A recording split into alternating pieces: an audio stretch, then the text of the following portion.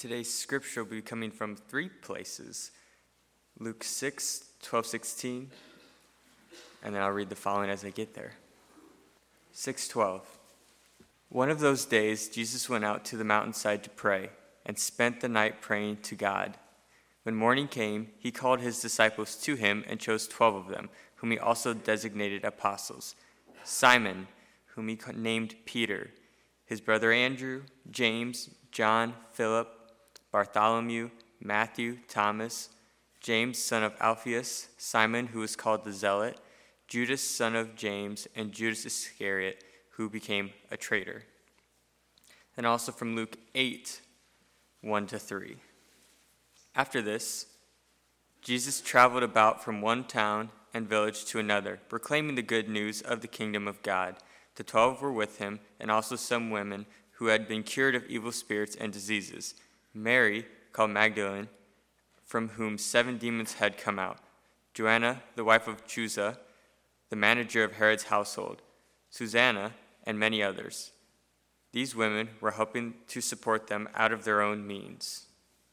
And then now turn to 1 Corinthians 1:26-31. 26. Brothers and sisters, think of what you were when you were called. Not many of you were wise by human standards. Not many were influential. Not many were of noble birth. But God chose the foolish things of the world to shame the wise, and God chose the weak things of the world to shame the strong.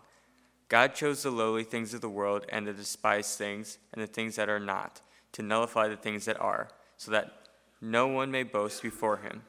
It is because of him that you are in Christ Jesus, who has become for us wisdom from God. That is, our righteousness, holiness, and redemption. Therefore, as it is written, let the one who boasts boast in the Lord. Good morning. The title of my sermon today is Talents and Assets. And that is exactly what sports teams are looking for when draft day comes around. Every April, the NFL, professional football league we have here, holds and even televises their draft day. In June, the NBA, our professional sports league, does the same thing. College and international players, in the past, sometimes high school players even, have been selected by teams based upon physical, mental stature, game statistics, their skills, talents, have all been evaluated, viewed, discussed by team scouts, by managers, owners, and they're determining what's the best fit for our team, who's got the best assets. Then there's combine days that would have happened even prior to that. Those are testing days where the players go and basically are tested. Height, weight, agility, speed, strength, flexibility, mental acuity, all of those are assessed, they're measured, and sometimes just verified. Height and weight, just verify what those would be. And then prior to the draft day, you see and you read and you can listen to all of the sports talk people provide their expertise on which players should be drafted and why. You can even go online and bet as to which player is going to be drafted by certain teams. I mean, it's just a large public display of talent. Tons of analyzation, tons of opinions. And so we see physical abilities, mental abilities. All of those things, they get evaluated in that scenario. Sometimes misevaluated, sometimes misread. There have been players who have been drafted first in the entire process that, for whatever reason, end up playing 2 or 3 years and then they're done. Something was misread. There are also players that have had their name given as a selection, and then there's many fans that actually go to these days and watch in the arena, in the room. And every once in a while, somebody's name will be given as a selection, and you'll hear boos. Partly because people look at that name and they don't recognize the name, they don't know the name. It's somebody who's not very tall, not very big. And it's like, yeah, I don't like that selection. There's one player in particular I wanted to refer to. Back in 2009, in the NBA, a guard was drafted. Name was given, and boos rained down. He went to a school of just 2,000, real small school. And he was only 6'2". Now, I'm 6'2", but that's short in the NBA. And so the boos come down because how in the world is this small, diminutive player from Davidson College going to help the Golden State Warriors in any way? Well, 13 seasons later and still playing, Steph Curry is considered by many to be the best shooting guard in NBA history.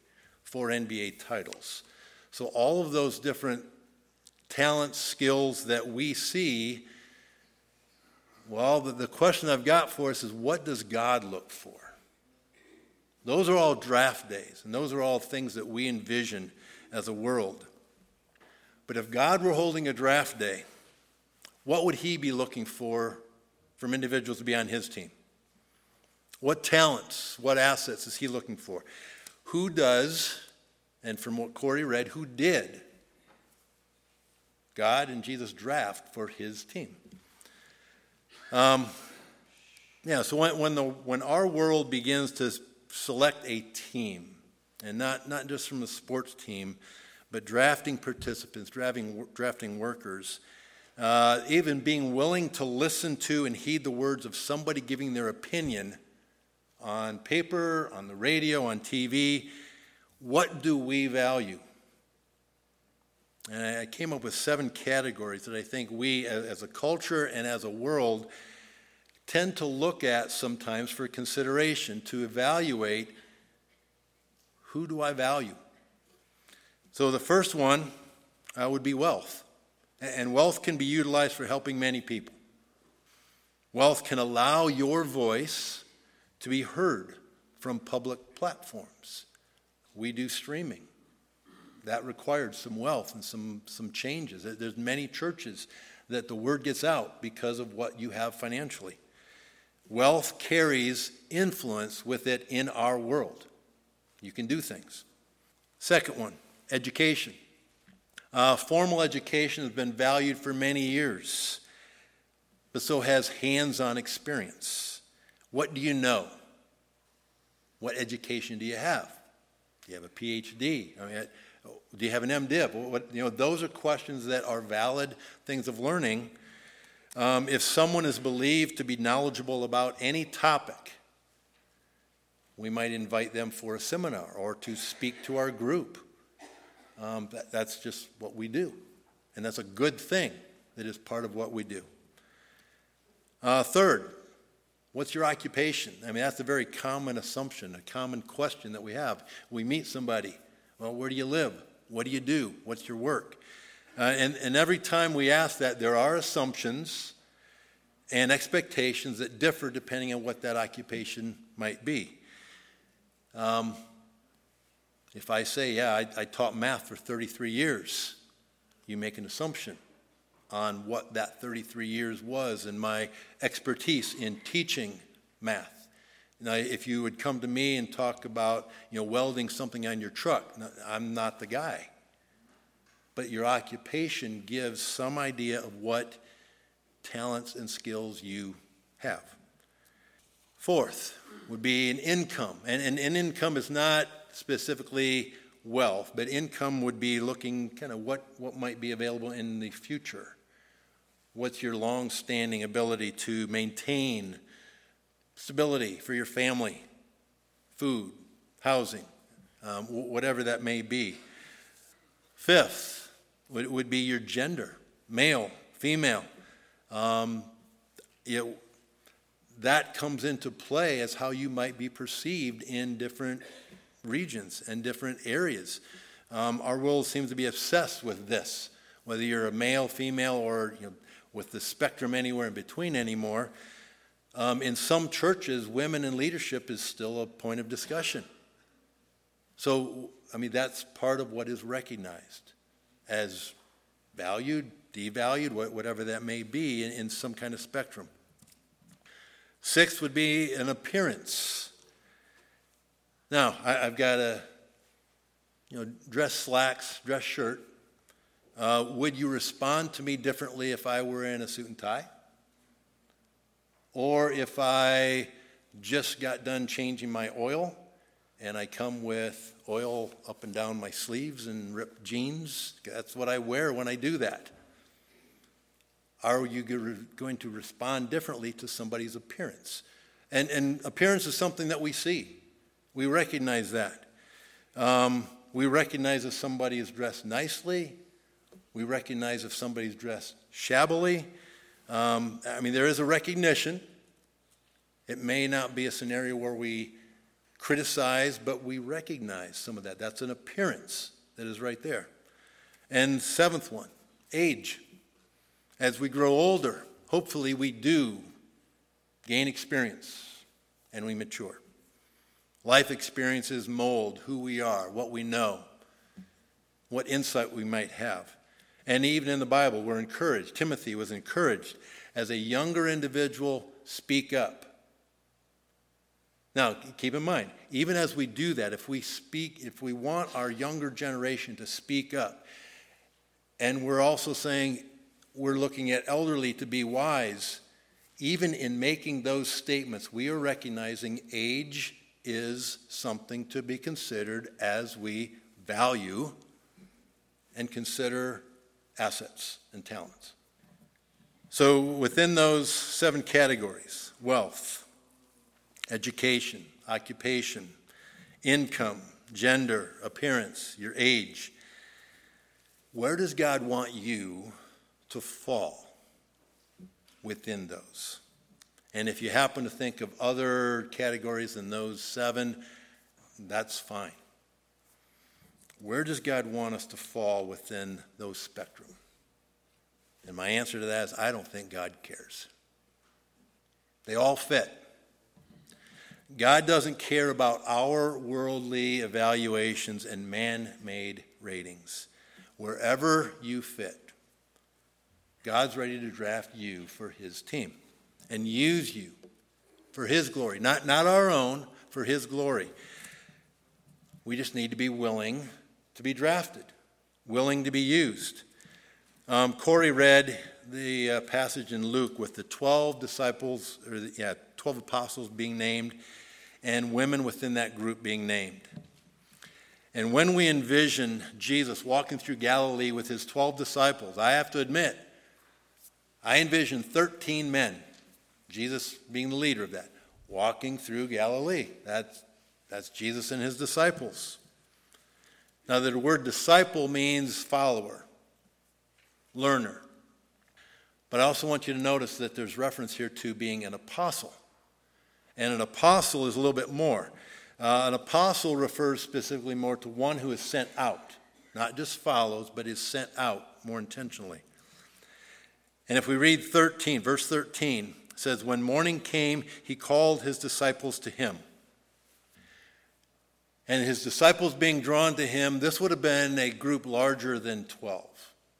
If you go to Luke 6:17, that reads, he went down with them and stood on a level place. A large crowd of his disciples were there, and a great number of people from all over Judea, from Jerusalem, and from the coastal region around Tyre and Sidon. So there's 2 separate groups that are referred to in that verse. A large group of his disciples. Doesn't say just 12. A large group of his disciples, people that were following, people that were devoted. And then a great number of people from all over Judea, others that might just be interested, coming to hear. But then of that large group, he chose 12 of them, whom he also designated apostles. So of those 12, what are the characteristics? What about the others? What about those that are beyond the 12? What are the characteristics of those individuals who are still referred to as disciples and followers? What were their talents? What were their assets? Acts 4:13 gives us a bit of an assumption that is sometimes used. Acts 4:13 reads this way. When the religious leaders saw the courage of Peter and John and realized that they were unschooled, ordinary men, they were astonished. Unschooled and ordinary. That's how they were referred to. And so many times we think of, well, they're unschooled, they're ordinary, they're poor, they're desolate. Well, not necessarily. We know that many were fishermen, simple, hardworking men. Men who would have been in the synagogue. They would have grown up in that culture.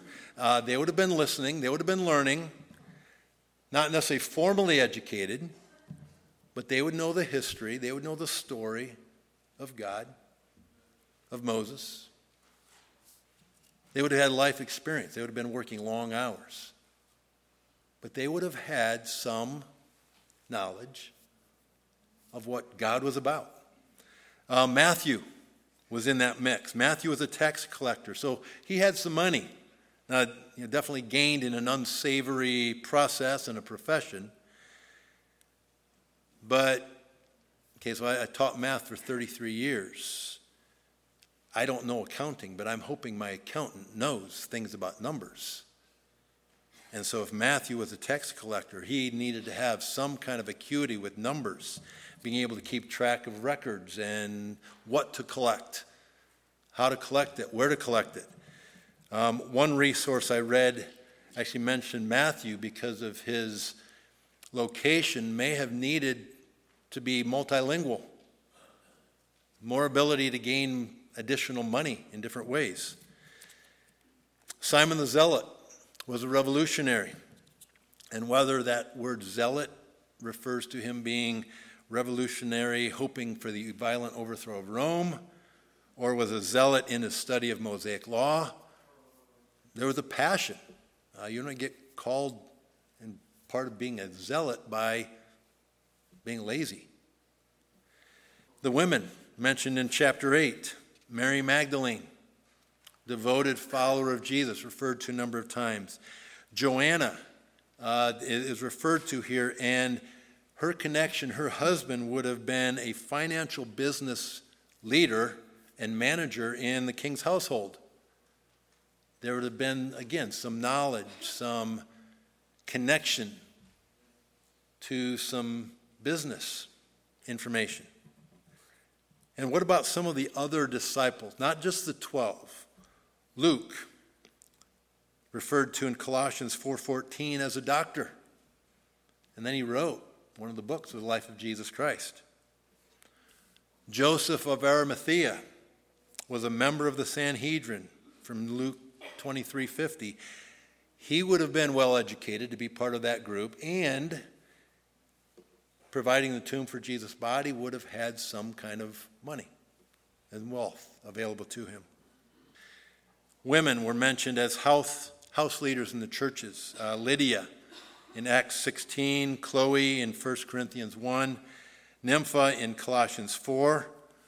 Other disciples and men that Paul identified as servants in Colossians 4, Tychicus, Epaphras, Onesimus.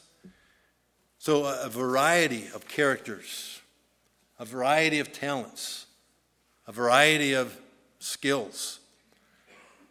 Mostly common, unassuming talents and skills. If they're evaluated by man-made systems and draftability. But all of these individuals had one common thing. When Jesus said, "Follow me," they did. So actually I want to go through a bit of 1 Corinthians 1 passage that Corey read in kind of three phases. First part, just verse 26, where it says, "Brothers and sisters, think of what you were when you were called. Not many of you were wise by human standards. Not many were influential. Not many were of noble birth." Not many.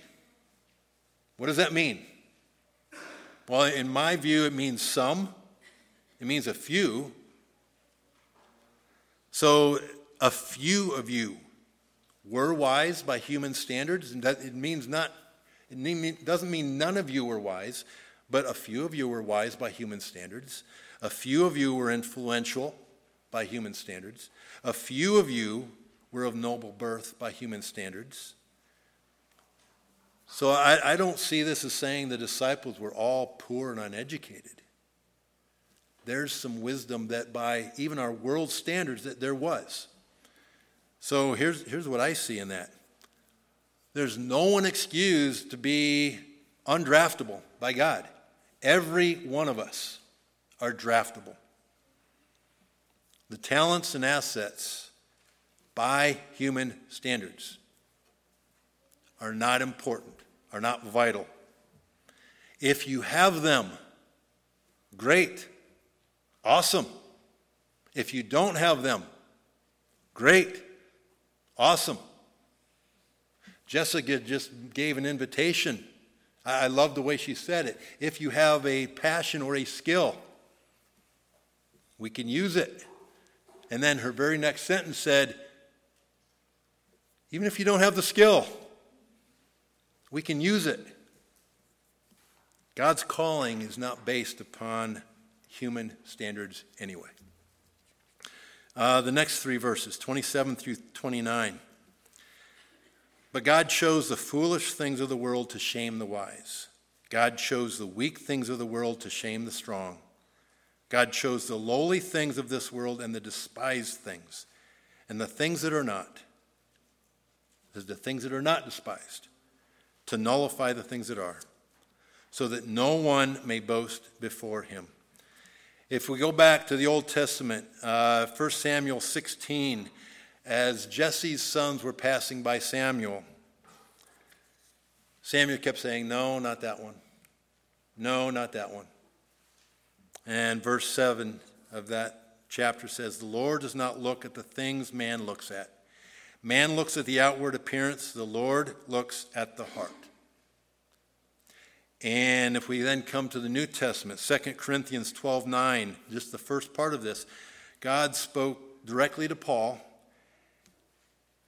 And this will be a process. You know, if God's looking somewhere else than the outward appearance,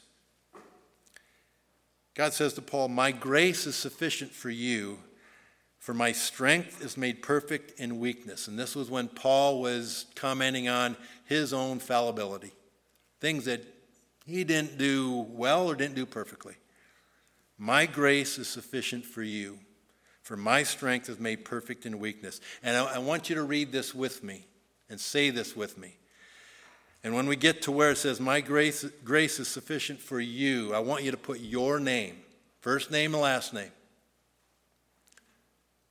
as a promise and a claim. This is God speaking to you. This is God speaking to Doug Gerber. So we're going to read this through twice. And again, I want you to read this with me, and I want to put your name in that slot for you. My grace is sufficient for Doug Gerber, for my strength is made perfect in weakness. I want you to read that a second time with me, and again, putting your name in there. My grace is sufficient for Doug Gerber, for my strength is made perfect in weakness. God's strength is made perfect in our weakness. We can be foolish, and that's what the verses in 27 through 29 refer to. We can be foolish, but I'm hoping we can also be wise. We can be weak, and I'm hoping there are times that we can be strong. But we can feel that we don't measure up. We can feel despised at times. And God's saying to all of that, I care, but I don't really care. I've still called you. I've still called you because it's not on your strength. My strength is made perfect. Then the last two verses, 30 and 31. It is because of him that you are in Christ Jesus, who has become for our wisdom from God. That is, our righteousness, holiness, and redemption. Therefore, as it is written, let the one who boasts, boast in the Lord. And so with all of this, I hear God saying to us, I will supply you with power. I will supply you with peace and joy. I will supply the words and the insight that you need for all the interactions that you might be fearful of having. I will supply you with the energy and the stamina. I will supply you with wisdom. Don't rely on yourself. Rely on me. Rely on the Lord your God. Now, just a little bit ago, I had you read with me the 12:9. My grace is sufficient for you, for my strength is made perfect in weakness. And I want to finish 9 and read into verse 10 as well. So here's how that finishes. Therefore, I will boast all the more gladly about my weaknesses, so that Christ's power may rest on me. That is why, for Christ's sake, I delight in weaknesses, in insults, in hardships, in persecutions, in difficulties. For when I am weak, then I am strong. Making a commitment to follow Christ does not mean that everything is easy. There will be insults, hardships, persecutions, difficulties. But when I am weak, then I am strong. Now, when I feel strong and capable, I can too easily decide I'm going to take the next steps, and they are all my own. They are what I decide on my strength. I'm relying on my wisdom, my insight, my knowledge, my learning. But when I'm weak and tired, that's when I am so much more willing to put all those things aside that are mine and let God lead. Now, of those two scenarios, which one ends up working best? Not when I claim my leading, when God's leading. Now, I ran across a list that identified 4 ingredients that enable God to use us best. And these 4 ingredients are things that you can look at and say, yep, I'm going to do that, I'm going to do that, I'm going to do that. And on your own strength, okay, that's a good attempt, that's a good claim. But all 4 of these are still ingredients that are coming from God. So let me give you these 4. Number 1 is courage. Psalm 3, verse 3 and 4. David writes, "But you, Lord, are a shield around me, my glory, the one who lifts my head high. I call out to the Lord, and he answers me from his holy mountain." Courage. Courage and trust in God's power to lead, to direct, to protect, and strengthen. Rely on God to provide that, and that promise that he is going to be with you. Do I have courage to step out? Second is a willingness. In Acts 16, verses 9 and 10, this is about Paul. It says, "During the night, Paul had a vision of a man of Macedonia standing and begging him, 'Come over to Macedonia and help us.' And after Paul had seen the vision, he got ready at once to leave for Macedonia, concluding that God had called us to preach the gospel to them." When Paul heard and saw this vision, he responded willingly and quickly. He went. Third is teachability. Acts 17, 11 and 12 referred to a group here. It says, "Now the Berean Jews were of more noble character than those in Thessalonica, for they received the message with great eagerness and examined the scriptures every day to see if what Paul said was true. As a result, many of them believed, as did also a number of prominent Greek women and many Greek men."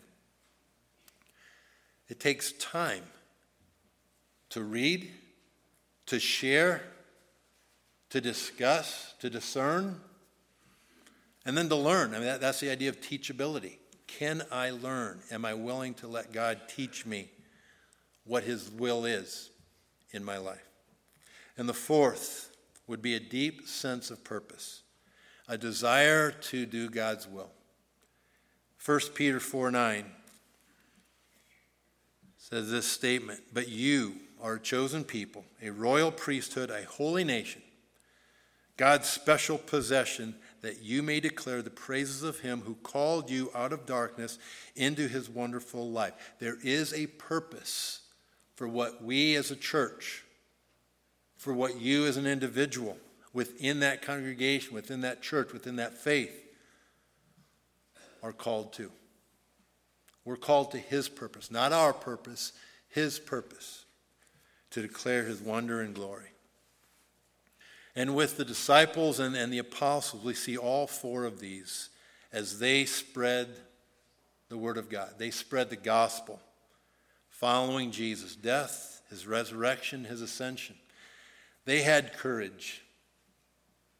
They went out, sometimes endangering themselves. They spoke the word, sometimes ending up in imprisonment or martyrdom. But they went out. They were willing to do what was needed to grow the kingdom of God. They had been teachable while Jesus was on earth. They listened. And now with the Holy Spirit, they continued to be teachable, to listen, to hear. And they accepted with full sense of commitment and purpose that statement, "Go ye into all the world." They were apostles, and they accepted the call of Jesus to follow him. And all those ingredients are strongest when we are weak and we rely upon God to lead. So who does God call for ministry? Everyone. Everyone is a minister. Doesn't matter if this world would draft you. You could be 6'6", you could be 5'2". You could have a portfolio of $1 million or $10 million or no portfolio at all. You can cheer for Michigan, Notre Dame, Indiana, Purdue, even Ohio State. Doesn't matter. You can be old, you can be young. You can be a man, a woman, a boy, a girl, a child. God's looking to draft you for his team. Now, in closing, I want to share a story of a calling that was received. It was very much unexpected and a bit unconventional. This past week, at Leanne's memorial service, I was talking with Lori Reinhardt, would be Dwayne's wife. Dwayne would have been a brother to Leanne. And I think I had almost all of the Reinhardt kids in class somewhere along in the past. And so Lori would just ask me, "So how did you get finished with teaching and all of a sudden you're the pastor?" And so I told her, and she said, "You need to talk to Dwayne." So here's a bit of Dwayne's story. And I asked him if I could share it today. And he said, yeah. So a number of years ago, Dwayne was sitting in their church service. And kind of out of the blue, all of a sudden he felt God saying, "Dwayne, I want you to go to Mississippi to serve me." There was no good earthly reason, no advance warning, or a thought about, okay, what's in Mississippi for me? But Dwayne shared that with Lori, and they discussed it real quickly, and pretty shortly, Dwayne headed south. Still not quite sure of how he was going to be called to serve, not exactly where. Found a place to settle in Mississippi for a few days, but again, still not exactly sure why am I here? And he said, Doug, it was midweek when I was down there, after about 3 or 4 days. He said, I was sitting in my car. He said, I remember just looking out the window and saying, God, why am I here? What do you want? And God's timing is so perfect. That night, Dwayne got a call from a friend that he knew down there in Mississippi who had heard that the church that Dwayne had connected with during VS needed and was in search of a pastor. And so Dwayne made the call to the church. Okay. Dwayne didn't go to seminary. So conversations, discernments occurred. And within 3 months, Dwayne began his ministry as a pastor and was there for 8 years. A courage and a trust and a power and a voice that's beyond our own. A willingness to follow, teachability to learn and be led by God. I guarantee you, Dwayne learned an awful lot during those years. But a deep sense of purpose and commitment that goes beyond ourselves and our own understanding. John Wesley has a quote about ministry. He said, "Give me 100 preachers who fear nothing but sin and desire nothing but God. And I care not a straw whether they be clergymen or laymen." If you are a layman, John Wesley just called you a preacher. Give me 100 preachers, and I care not a straw whether they be clergymen or laymen. But if they fear nothing but sin and desire nothing but God, such alone will shake the gates of hell and set up heaven upon earth. So are you willing to be drafted by God to be put on his team? It's not because of your talents and assets. It's because of his. One of the frequent questions that I ask people, and if you've been on Gifts Discernment, you're asking for people to volunteer for different things. And the question that you ask is, are you willing and able to do whatever? And I think that question is just a little bit incorrect. Not completely, but a little bit. Are you willing? Because God will make you able. Whether you're skilled or unskilled, God will make you able.